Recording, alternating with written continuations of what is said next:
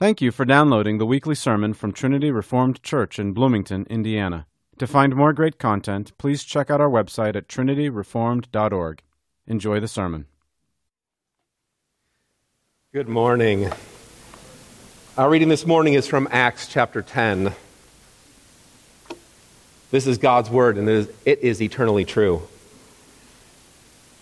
Now there was a man at Caesarea named Cornelius, a centurion of what was called the Italian cohort, a devout man and one who feared God with all his household, and gave many alms to the Jewish people, and prayed to God continually. About the 9th hour of the day, he clearly saw in a vision an angel of God who had just come in and said to him, "Cornelius." And fixing his gaze on him and being much alarmed, he said, "What is it, Lord?" And he said to him, "Your prayers and alms have ascended as a memorial before God. Now dispatch some men to Joppa and send for a man named Simon, who is also called Peter. He is staying with a tanner named Simon, whose house is by the sea." When the angel who was speaking to him had left, he summoned 2 of his servants and a devout soldier of those who were his personal attendants. And after he had explained everything to them, he sent them to Joppa. On the next day, as they were on their way and approaching the city, Peter went up on the housetop about the 6th hour to pray. But he became hungry and was desiring to eat. But while they were making preparations, he fell into a trance. And he saw the sky opened up and an object like a great sheet coming down, lowered by 4 corners to the ground. And there were in it all kinds of 4-footed animals and crawling creatures of the earth and birds of the air. A voice came to him, "Get up, Peter, kill and eat." But Peter said, "By no means, Lord, for I have never eaten anything unholy and unclean." Again, a voice came to him, and a second time, "What God has cleansed, no longer consider unholy." This happened 3 times, and immediately the object was taken up into the sky. Now, while Peter was greatly perplexed in mind as to what the vision which he had seen might be, behold, the men who had been sent by Cornelius, having asked directions for Simon's house, appeared at the gate. And calling out, they were asking whether Simon, who was called Peter, was staying there. While Peter was reflecting on the vision, the Spirit said to him, "Behold, 3 men are looking for you, but get up, go downstairs, and accompany them without misgivings, for I have sent them myself." Peter went down to the men and said, "Behold, I am the one you are looking for. What is the reason for which you have come?" They said, "Cornelius, a centurion, a righteous and God-fearing man, well spoken of by the entire nation of the Jews, was divinely directed by a holy angel to send for you to come to this house and hear a message from you." So he invited them in and gave them lodging. On the next day he got up and went away with them, and some of the brethren from Joppa accompanied him. On the following day he entered Caesarea. Now Cornelius was waiting for them and had called together his relatives and close friends. When Peter entered, Cornelius met him and fell at his feet and worshipped him. But Peter raised him up, saying, "Stand up, I too am just a man." And as he talked with him, he entered and found many people assembled. And he said to them, "You yourselves know how unlawful it is for a man who is a Jew to associate with a foreigner or to visit him, and yet God has shown me that I should not call any man unholy or unclean. That is why I came without even raising any objection when I was sent for. So I asked for what reason you have sent for me." Cornelius said, 4 days ago to this hour, I was praying in my house during the 9th hour, and behold, a man stood before me in shining garments. And he said, "Cornelius, your prayer has been heard, and your alms have been remembered before God. Therefore send to Joppa and invite Simon, who is also called Peter, to come to you. He is staying at the house of Simon the tanner by the sea." So I sent for you immediately, and you have been kind enough to come. Now then, we are all here present before God to hear all that you have been commanded by the Lord. Opening his mouth, Peter said, "I most certainly understand now that God is not one to show partiality. But in every nation, the man who fears him and does what is right is welcome to him. The word which he sent to the sons of Israel preaching peace through Jesus Christ. He is Lord of all. You yourselves know the thing which took place throughout all Judea, starting from Galilee after the baptism which John proclaimed. You know of Jesus of Nazareth, how God anointed him with the Holy Spirit and with power, and how he went about doing good and healing all who were oppressed by the devil, for God was with him.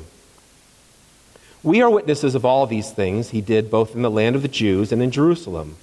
They also put him to death by hanging him on a cross.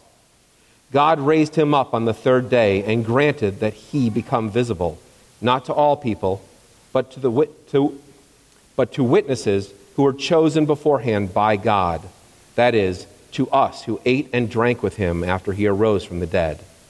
And he ordered us to preach to the people and solemnly to testify that this is the one who has been appointed by God as the judge of the living and the dead. Of him all the prophets bear witness that through his name everyone who believes in him receives forgiveness of sins. While Peter was still speaking these words, the Holy Spirit fell upon all who were listening to the message. All the circumcised believers who came with Peter were amazed, because the gift of the Holy Spirit had been poured out on the Gentiles also. For they were hearing them speaking with tongues and exalting God. Then Peter answered, "Surely no one can refuse the water for these to be baptized who have received the Holy Spirit just as we did, can he?" And he ordered them to be baptized in the name of Jesus Christ. And they asked him to stay on for a few days. This is the word of the Lord. Thank you, Daniel. We're working our way through the book of Acts. This is a big chapter, not only in its length, but also in its significance to the progress and development of what God was doing and revealing by His Spirit in the world at that time, and continues to do through His church in the world. At the heart of this passage is a question. I just want to put it out there and have it on our minds as we work through it. And that question is this: who's welcome to God? Is there a category of person who God's not interested in or has no right to approach Him, has no access, no promises made to them in the Word? Do you understand what I'm getting at? Is there anybody in this room who could not turn to God and find God favorable to them? Is there anybody closed off that is barred, that the way is barred, that God just has them, they're in a category, I take no interest in them? Functionally in your life, you know how you have ways of, you have the right answers, the theological answer, but then you have the functional answer, the way you actually think deep down. I just want you to stop and think about this question of how you actually perceive the world, how you actually live, and how you actually relate to your neighbors and friends and coworkers. Is there anybody in your life that as you wake up today and you take stock of things, you just think, that person, there is no way that God is interested in them? We don't really look at it that way. The way we say that is the other way around. That person will never take any interest in God. But why does anybody take interest in God? Because God calls them, because God opens their eyes, because God softens their heart by the power of the Holy Spirit. So I ask you again, is there anybody in your life, Christian, that you just think in your mind, in your perception of them, there is no way? They just are in a category of person that's just, none of the things we talk about and believe here has anything to do with them. I mean, the gap is so vast. The learning curve is so steep. I can't imagine it. Their heart is so hard or whatever. There's a lot of firsts and a lot of key developments in the book of Acts, but this right here in chapter 10 is one of the big ones. I know it just seems like a neat story, but underneath it, there's a lot of really significant changes taking place, significant work being done and announced by the Holy Spirit. Before we get into the text, I want to just take a little time to kind of open up some of the things that are going on under the surface here. Big picture. There's like some nerve centers in the Bible, and you sort of touch it, and you end up touching everything. You find it's interconnected to everything, and it's almost hard to know what not to talk about in understanding the significance of certain events in the Bible. This is one of those moments in the Bible, it's like a nerve center. By coming to it and trying to look at it, we're actually talking about things that are interconnected throughout all the Scriptures. So forgive me, it's hard. It's been hard for me to know where to begin, where to end. Hopefully we will end at some point today. This is a really big moment in Scripture. This little interaction at Cornelius' house in a little place called Caesarea. The Holy Spirit is revealing something. What he's revealing is, as the gospel goes out, he is not only willing to include the Gentiles in the covenant and among his people, and can count them among his people. He's also revealing how he's willing to do that, and it's unsettling and it's radical.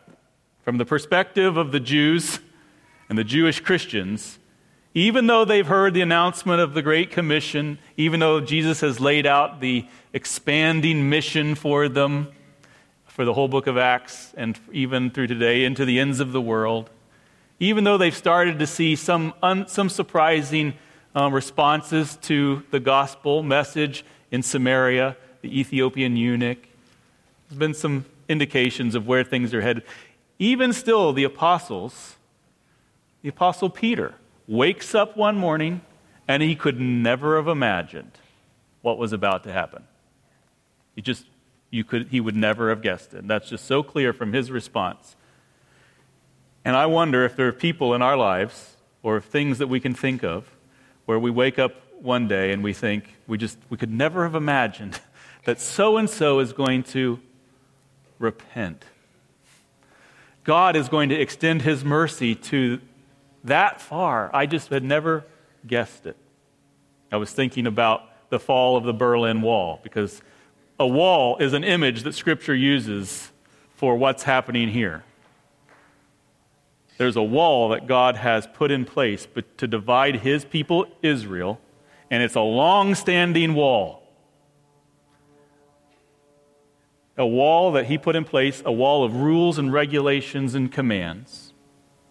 Practical commands that affect the way his people lived, a wall that was set up, formed of commands and instructions and regulations for their way of life, that partition them off from everybody else in the world. There's the Jews and the Gentiles. There's this little people, the Jews, and God has marked them off as belonging uniquely to him. They are his people. They are peculiar.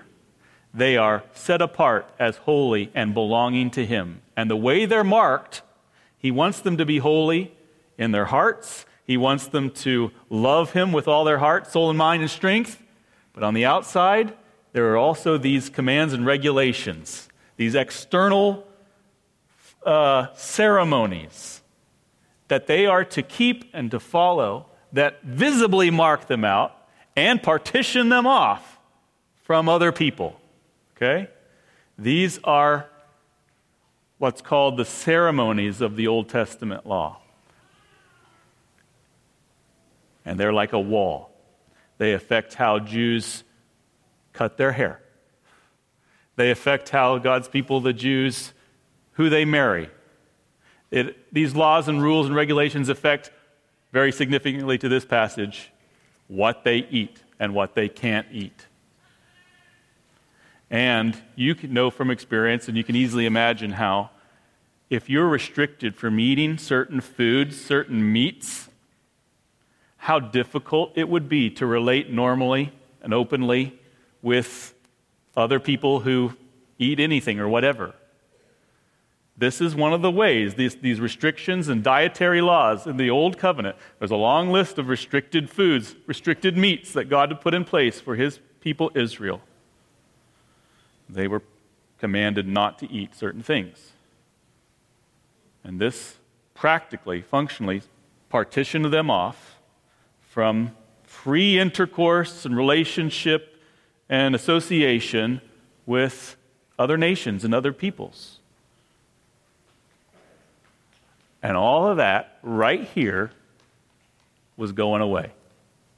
It was going away. These aspects of God's law had become, in the words of the author of Hebrews, in New Testament language, had become obsolete. They had served their purpose for a time of preparation for the coming of the Messiah, but he had come. He had done his work, and he ushered in a time of fulfillment and a new covenant enacted on better promises with a wider scope and reach to the ends of the earth. And this old partition wall, that's what the Apostle Paul calls it, a barrier, a wall of enmity and opposition between peoples, had no more usefulness to God. He put it up, and he was tearing it down. And it's like the image I had for this was like the detonator charge had been put in that wall by the work and ministry of Jesus Christ. And then over the course of these 9 chapters of Acts up to this point, it's like the wires being rolled out to the detonator. And right here in Cornelius' living room, in front of a small audience of close friends and family of this Gentile soldier, the Holy Spirit's going to press the lever down, and the wall's going to go kablooey. And even after it happens, and even though Peter's going to understand what it means and the significance of this and what the Holy Spirit's indicating and showing, and he's going to see, I see it, I understand. There's still going to be a lot of questions left because this wall is so long-standing and so significant and is so deeply impressed in the mindset of God's people Israel, even the Christians, that they're going to have a lot of difficulty understanding the implications of what the Holy Spirit just does, and there's going to be a lot of fighting about it and a lot of tensions still to resolve. The Apostle Paul, he's going to understand it better than anybody else because he's got this piercing mind. He even acknowledges in his letters that I've been given special insight into these things. And he's going to write more about it because he's very theological and he's a teacher. He's going to teach the church and he's going to help work out the implications of these events right here for the way we structure the church, the way we live together, the way we go on mission, what we're about in the new covenant age. He's going to work it out. But right now, Paul's just a recent convert, a newly minted apostle, and he doesn't have standing in the church, and he still needs years to think about this and reflect on it and to study the scriptures and pray and have revelations from God so that he can understand how to lead the people into the future. The only person that has the standing needed to oversee this event and to help reassure everybody that it is God's blessing and God's work is Peter. And last we left Peter, God had brought him to Joppa, called him there, and he had told him, he was staying at a tanner's house named Simon by the sea.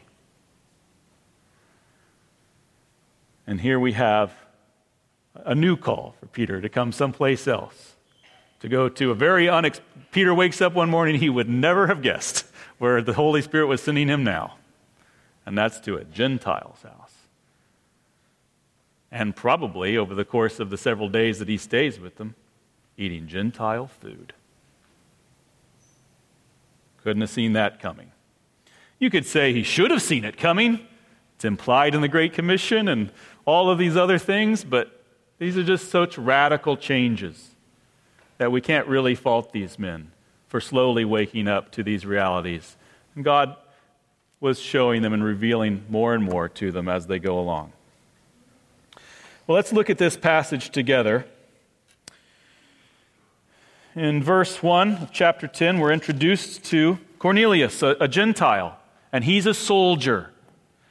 He's a part of what's called the Italian cohort, and that means he's a centurion. He's one of the captains in this in this cohort. And since he's like a captain as a centurion and a leader, it probably means he's an Italian, a native of Rome, and a Roman citizen. And he's stationed here for a period of his life, we don't know how long, in Caesarea in Palestine. And we're told about him religiously. We're told that he's a deeply religious man. He's a devout man. That means he's got a man of deep religious feeling and commitment. He's one who feared God. This is not the pantheon of gods. He's not a pagan. Isn't that interesting? He's a Gentile, but he fears God. He's a worshiper of Yahweh, the God of Abraham, Isaac, and Jacob. And he has embraced that faith, the faith of Abraham, as far as he can, while remaining still a Gentile, coming just short of being circumcised and embracing the whole system and all its rules and regulations. But he fears God, the true God, Yahweh. He's a leader spiritually in his home. He fears God with all his household. And so this is not a personal, private, secret thing for Cornelius. He is bringing other people under his care and responsibility along with him in his faith. His faith in God expresses itself in deeds of charity and mercy to God's people. He has given many alms, it says in verse 2, to the Jewish people. And he's also a man of prayer. He prayed to God continually. So while Cornelius is a Gentile and outside the covenant people of Israel, he is not a pagan. He devotes himself to the worship and honor of Yahweh insofar as he can. And he gives generously to God's people. His heart is for God's people and for their support and relief and help. This was not an uncommon thing in scriptural times. There's a category of person that we read about in the New Testament called a God-fearer. A God-fearer was a Gentile kind of on the margins or the periphery of God's people that had taken an interest in the message, this unique message of one God who made all things. That's a pretty radical and unique thing and belief in those days, because what all the pagans celebrated and worshipped was a pantheon, a multitude of gods. Here was a group of people who upheld the idea of one God, creator of all things. And there were Gentiles who found that compelling. Cornelius was one. They were called God-fearers. They supported Israel. Their sympathies were for Israel. They could not bring themselves, for whatever reason. You can imagine the pressures. If you're a Roman soldier stationed in Palestine, you're basically facing giving up everything to become a Jew, to become numbered among God's people, to embrace this one God fully, to be circumcised, to embrace these dietary laws and restrictions and all of the other rules and regulations that were part of the ceremonial law of the Old Testament. You're basically facing giving up everything you know, all your people, all your career, and going into something. And some people did. Those were called proselytes. Men like Cornelius were sort of right on the edge, going as far as they could. Their heart was for Yahweh, genuinely. And this is a man of genuine faith. Nobody lives this way, especially devotes themselves to prayer like this, than a man who loves the Lord genuinely from his heart, but had not gone so far as to join himself fully through circumcision to God's people. Cornelius is a God-fearer. John Calvin, in his comments on this passage, says Cornelius was regenerate. He was a true, born-again, believing follower of God. And this is without being instructed in the full revelation of Jesus Christ. And he argues that this must be the case from the evidence of faith that we see in Cornelius' life. No one except a man of faith bears such fruit, says Calvin. And I think I agree. I had not thought of it before, but I think I agree. God had already smiled on this man, had called him to himself.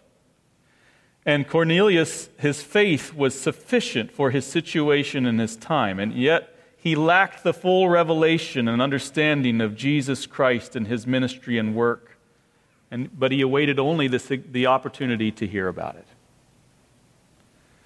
And so the commentators, after making that point, you know what they say next? The good ones? They say, shame on us.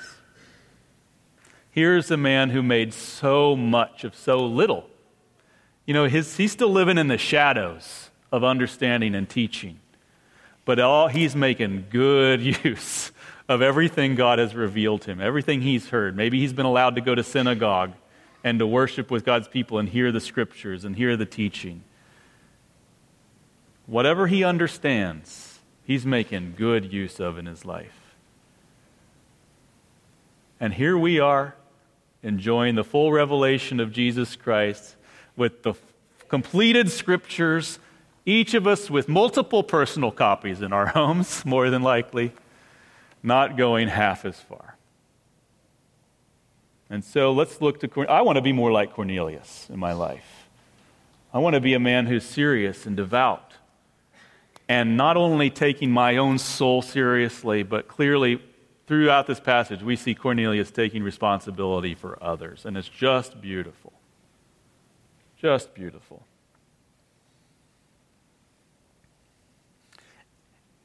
John Calvin and Matthew Henry, those are good go-to commentators on Scripture. Both of them make the point that he's all these things and a military man. And to do this, to be honorable and upright in the military, is especially hard. Because often you're alone with men, and you don't have the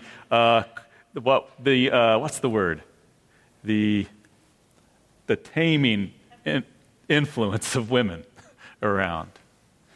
A lot of temptations in the military.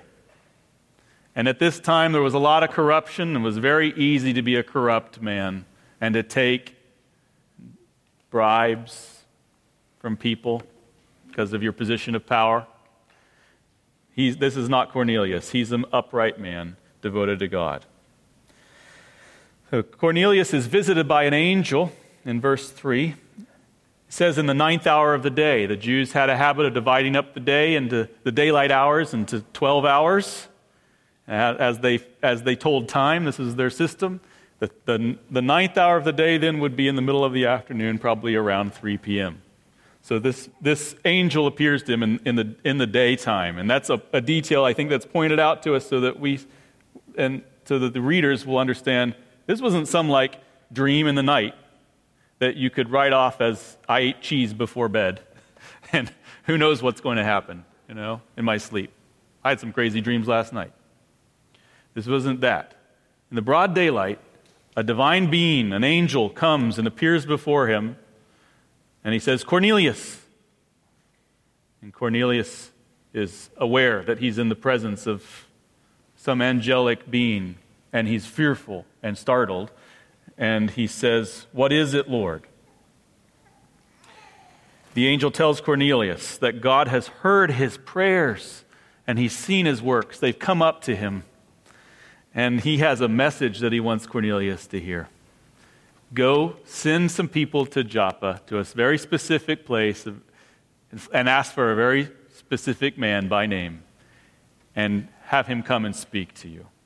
You need to hear. This is very interesting. You've heard over the years Pastor Tim make the point, John Calvin makes it all the time in his writings, that God could have sent angels to preach the truth, and they would do a lot better job than me, trust me. They know what they're about.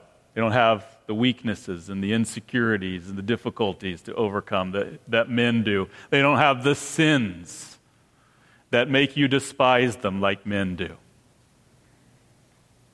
That's not who God appointed to tell to preach the truth about Jesus Christ. And this angel respects that. Isn't that interesting? He knows what's going on. He knows Jesus Christ. He understands it all. He's seen it played out. He's heard it preached. He knows he sins in God's presence. He knows what's going on. And he doesn't say anything about it. He just says, go get Peter. He will tell you a message.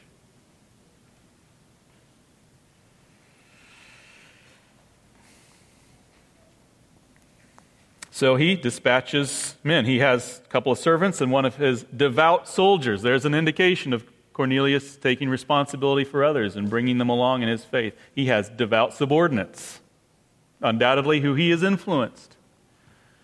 He tells them everything that he has seen. He's not this distant leader.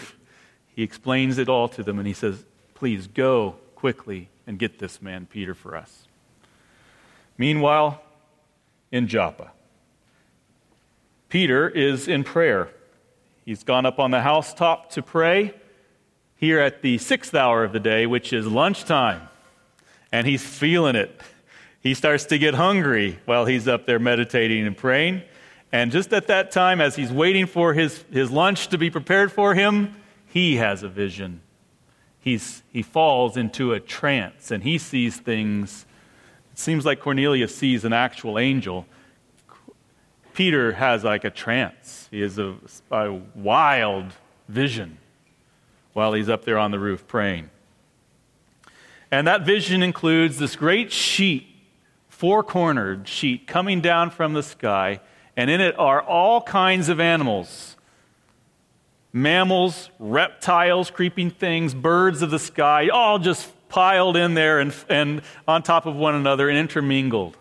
And there's a voice that says, "You're hungry, Peter? Get up, kill, and eat." And Peter's response is a response of horror. Why would it be a response of horror? Well, these dietary laws that God had put in place. And all his life, Peter has kept himself faithful to those laws because that's important to honoring God and being a faithful part of his covenant community, his people, and being set apart from the nations. These are important to God's people and important to Peter.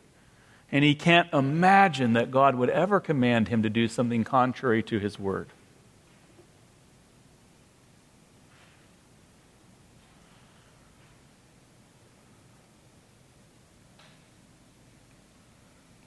What does he say? By no means, Lord. What is this? Is this verse 12? By no means, Lord. For I have never eaten anything unholy and unclean. But Peter hears a second word spoken, again from God. What God has cleansed, no longer consider unholy. That cycle, back and forth, is repeated 3 times in the vision, and then the sheet goes back up into heaven. What on earth? That's where Peter's left. He's like very perplexed, and he's trying to figure out, what is this about? It's repeated 3 times, so it's like it's emphasized, and it's like this is a real message. That's what I think the repetition is there to impress upon Peter. This is a real message. Pay attention to this. This isn't just, I ate something wrong. I got a migraine. This is a real message from God, and he's perplexed trying to figure it out. And just at that moment, God is orchestrating all of this, and he's using all of these facts to confirm for Peter and Cornelius and everybody that this is the Lord's doing.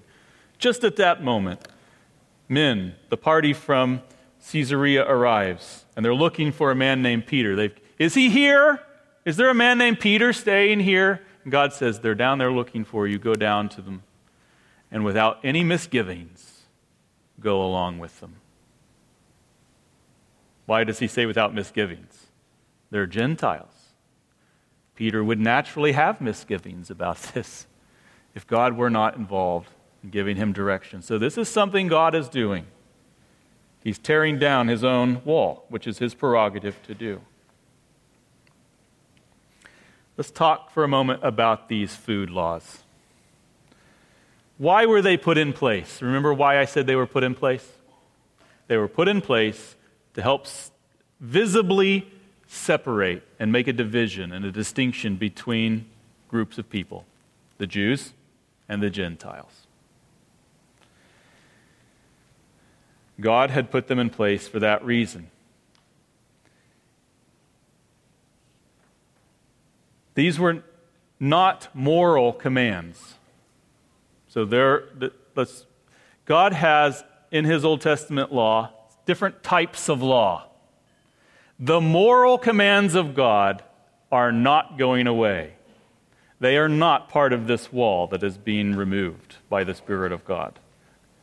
They represent God's unchanging holy character, and they're absolutely as relevant today as they have ever been. And God takes His character seriously, and He hates sin. This is something different. These laws and regulations regarding food.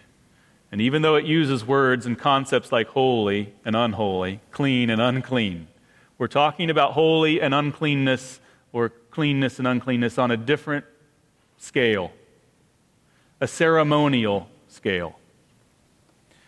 And God is removing these things. They've been enforced for a time and they had their purpose, but now that purpose is over.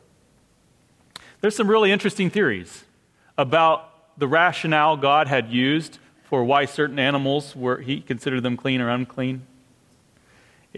I don't think it's just arbitrary, but I don't know exactly what to tell you about how He made those distinctions. It's pretty interesting, and some of the theories seem compelling, but I couldn't quite understand them. It's complicated, okay? But I want to make something really clear. I grew up with this my whole life. It has nothing to do with health. It's not a statement about what is healthy and unhealthy. That's not what the laws communicate. There are healthy or unhealthy things to eat, but that you can't make sense of that from what the divisions that God makes, okay?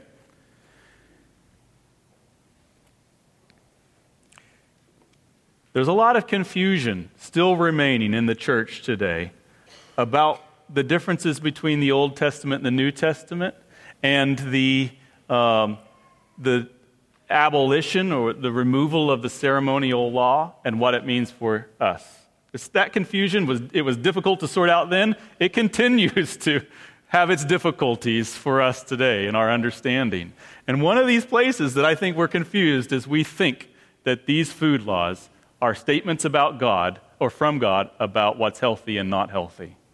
And so we end up then sort of having a moral superiority that if we follow these laws and practices in our lives, or we eat a little less pork than other people, or whatever, that we are somehow more righteous and holy. That is not the case. Food is a gift from God to bring us together. To bring people together in fellowship. That's one of the tremendous blessings of food and of shared meals, is it brings people together. That's God intended it to be that. And because He used it for a time to divide between His people Israel and other nations, ceremonially and practically, and does not give us any justification for using it to divide ourselves and to parse our spirituality today. He has abolished these rules.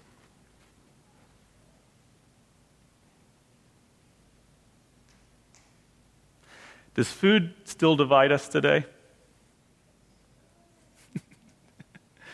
Food's difficult.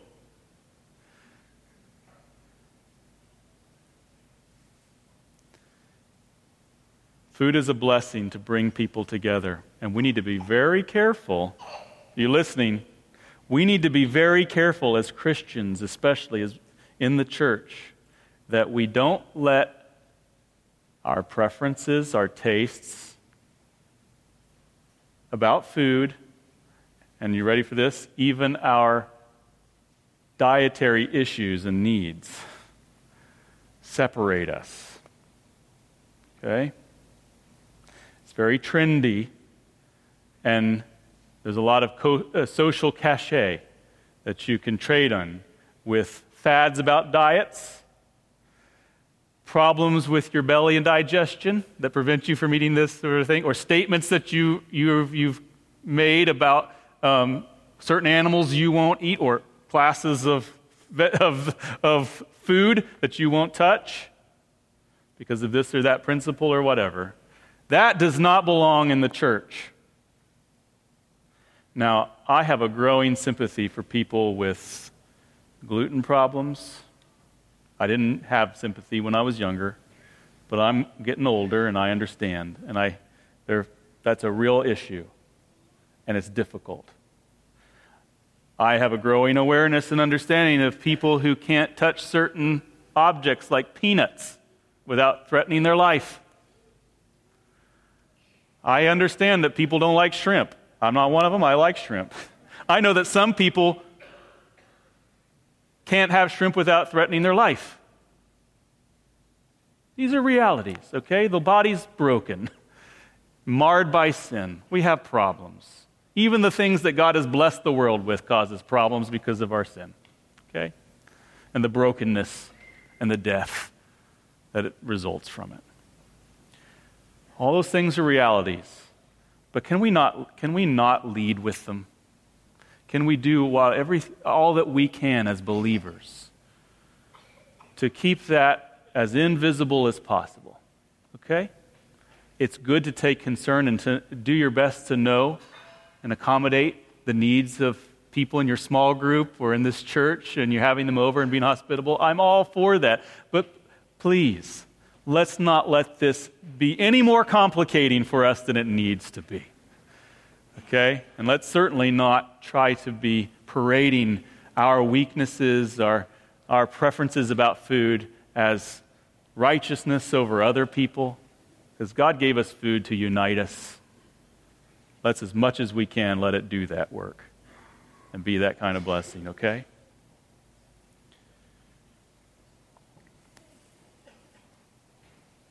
Food laws in the Old Testament are not about health. They're about people. Isn't that interesting? They're about people. And that's one of the lessons Peter clearly learns and concludes, that this is about people. It's about God visibly and practically sorting people into covenantal categories. Holy, unholy. Clean, unclean. In, out. Jew, Gentile. That's what these laws were about.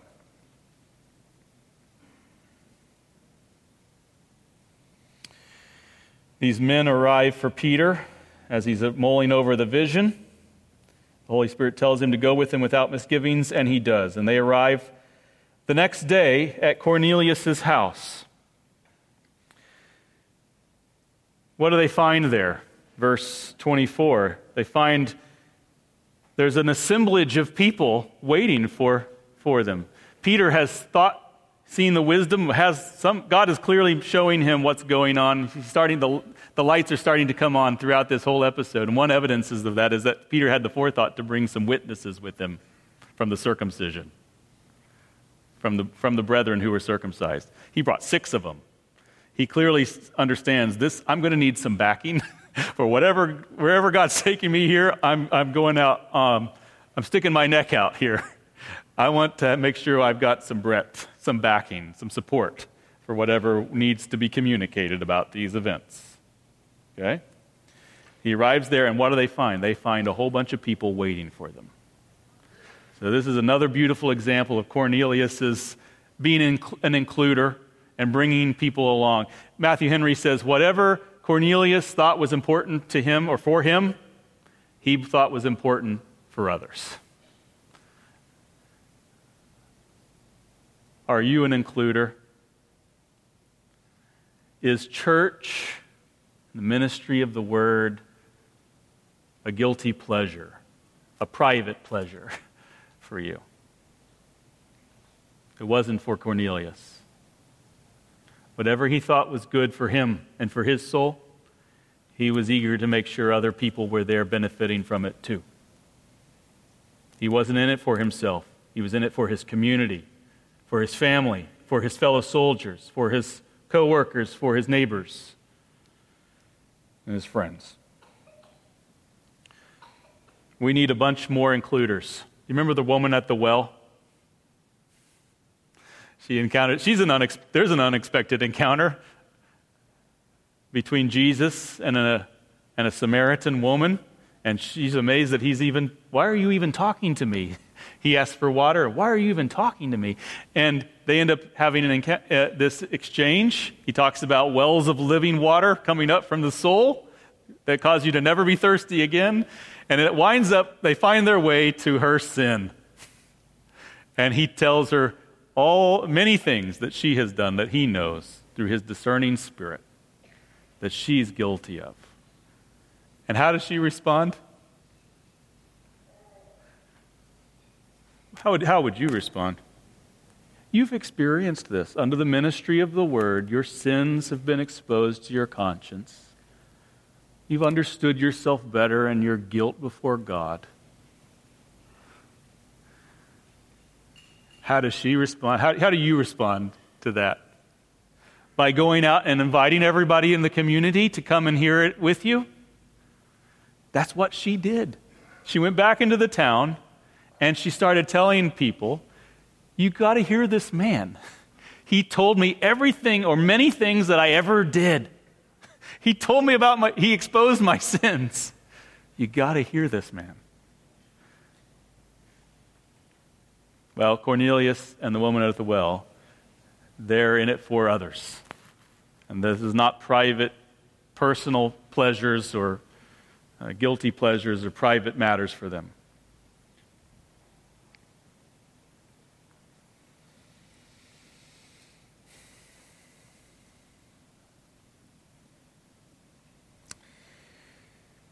Peter, he's so eager and excited about Peter coming that he falls on the ground and prostrates himself down before him and worships him. And Peter has to say, no.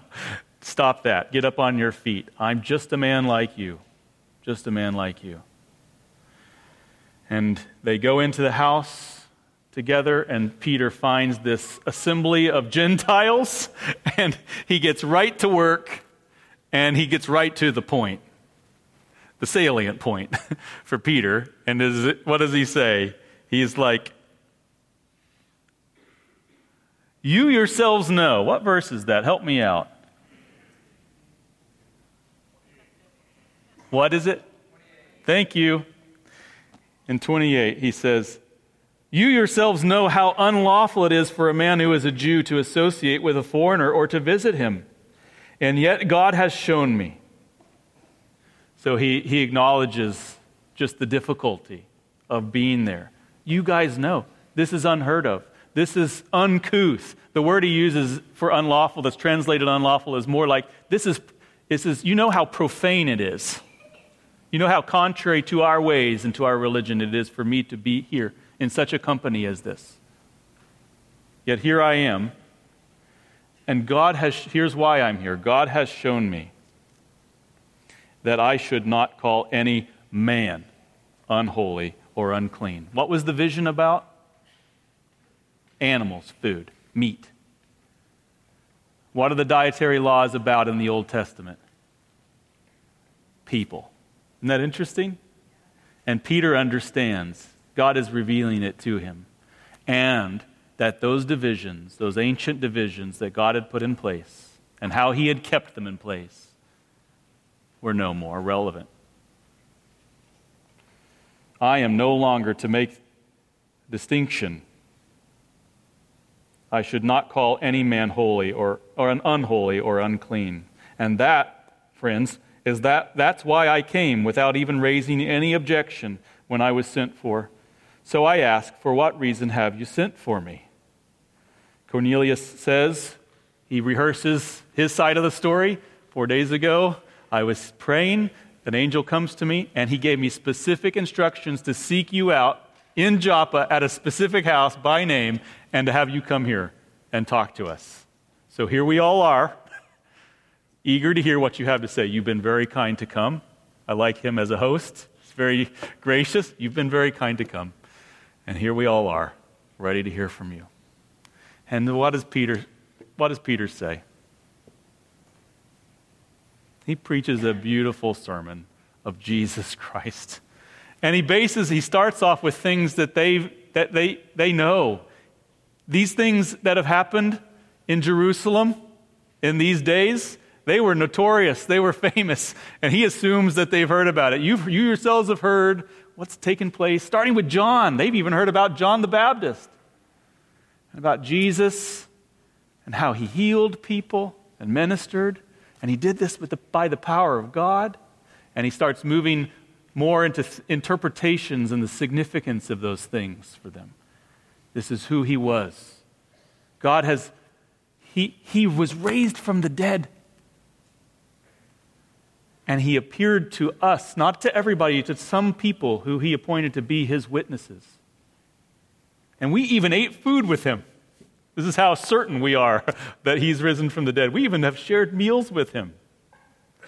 And he's appointed us to go out and preach about him and tell everybody about who he is and what he's done. Namely, that he is the judge of the living and the dead. And now of all the scriptures of the Old Testament, how they point to him and speak of him. And here's what they say: that everyone who believes in him receives forgiveness of sins.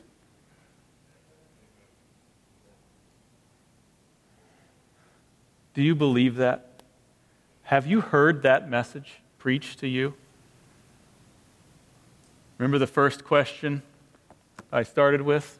Is there anybody else that's not interesting to God, categorically? Is there anybody who God is not ready to look upon in mercy and favor? Is there any group of people or type of person or class of person, rich or poor, educated, uneducated, white or black? Is there anybody that he is not willing to welcome?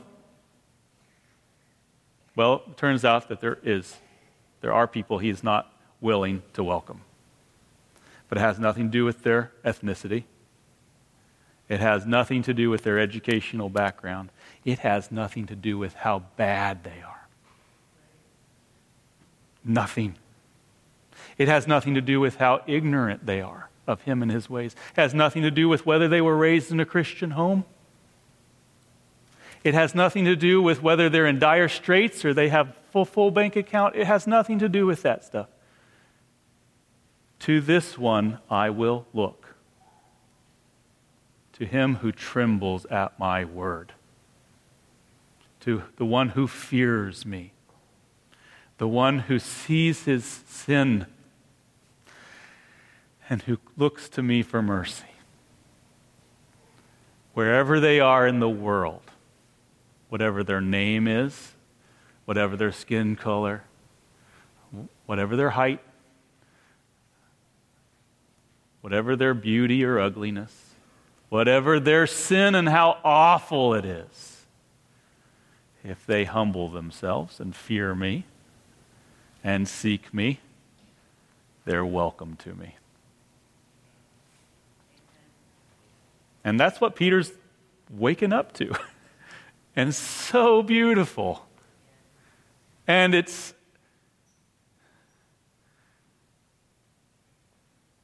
I just wonder if you believe it.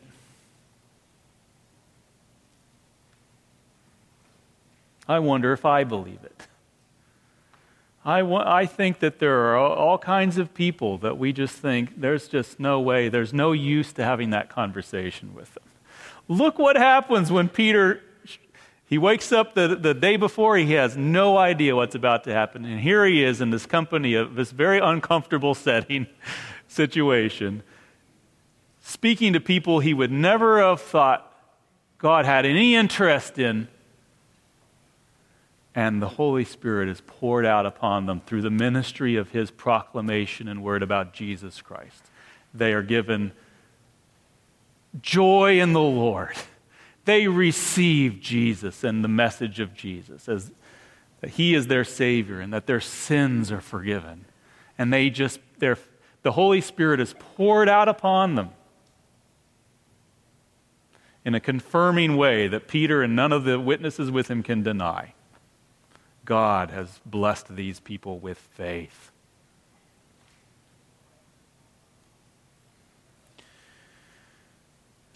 Is there anybody in your life, on your street, in your class, that you think, oh, that's useless? They have no interest in God. There is no way. Their heart is so hard. They don't know the first thing. I don't know where to begin. God can't work in that person.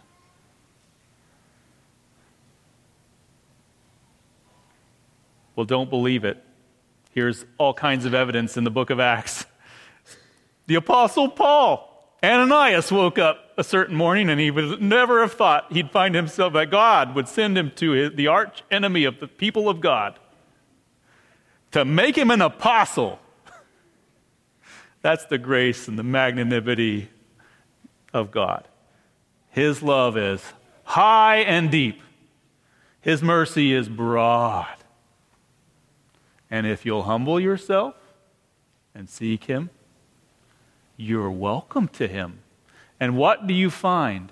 Forgiveness for your sins, mercy, peace in your mind and heart, peace with God. You find a Father in God who loves you and is kind and provides and works all things together, the difficulties of our lives, for good.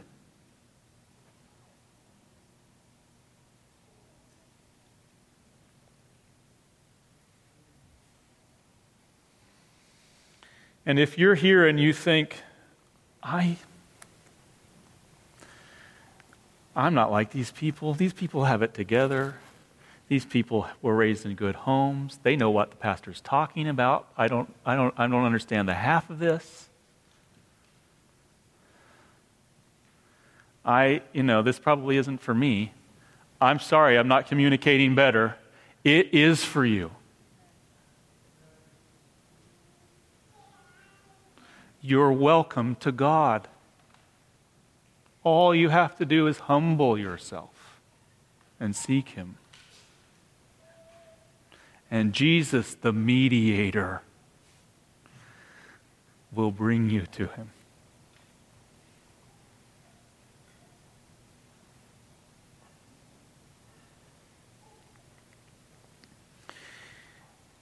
The Holy Spirit is poured out.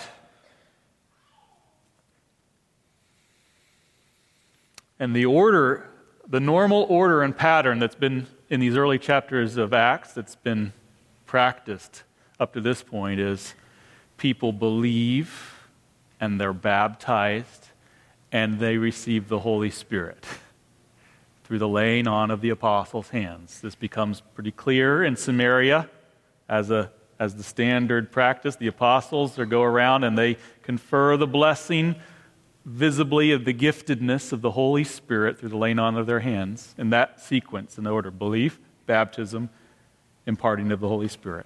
And here it's reversed. And it's reversed by God as an added way of confirming these radical changes and the inclusion of the Gentiles as Gentiles. Forget Gentile, forget Jew.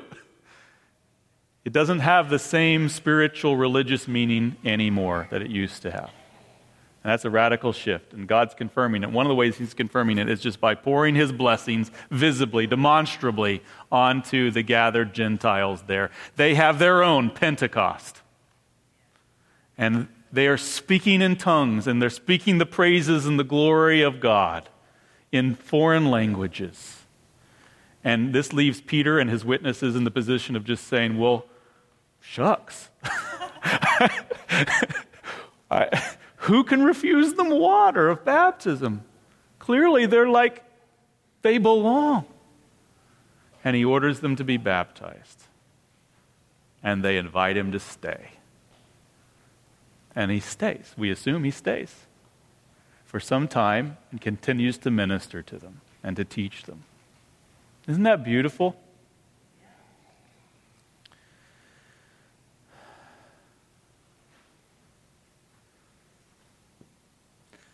How magnanimous, how broad, how wide, how charitable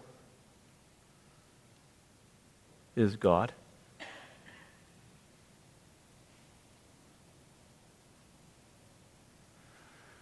He only has this one requirement, that you be honest and confess your guilt and your need of Him. That's it.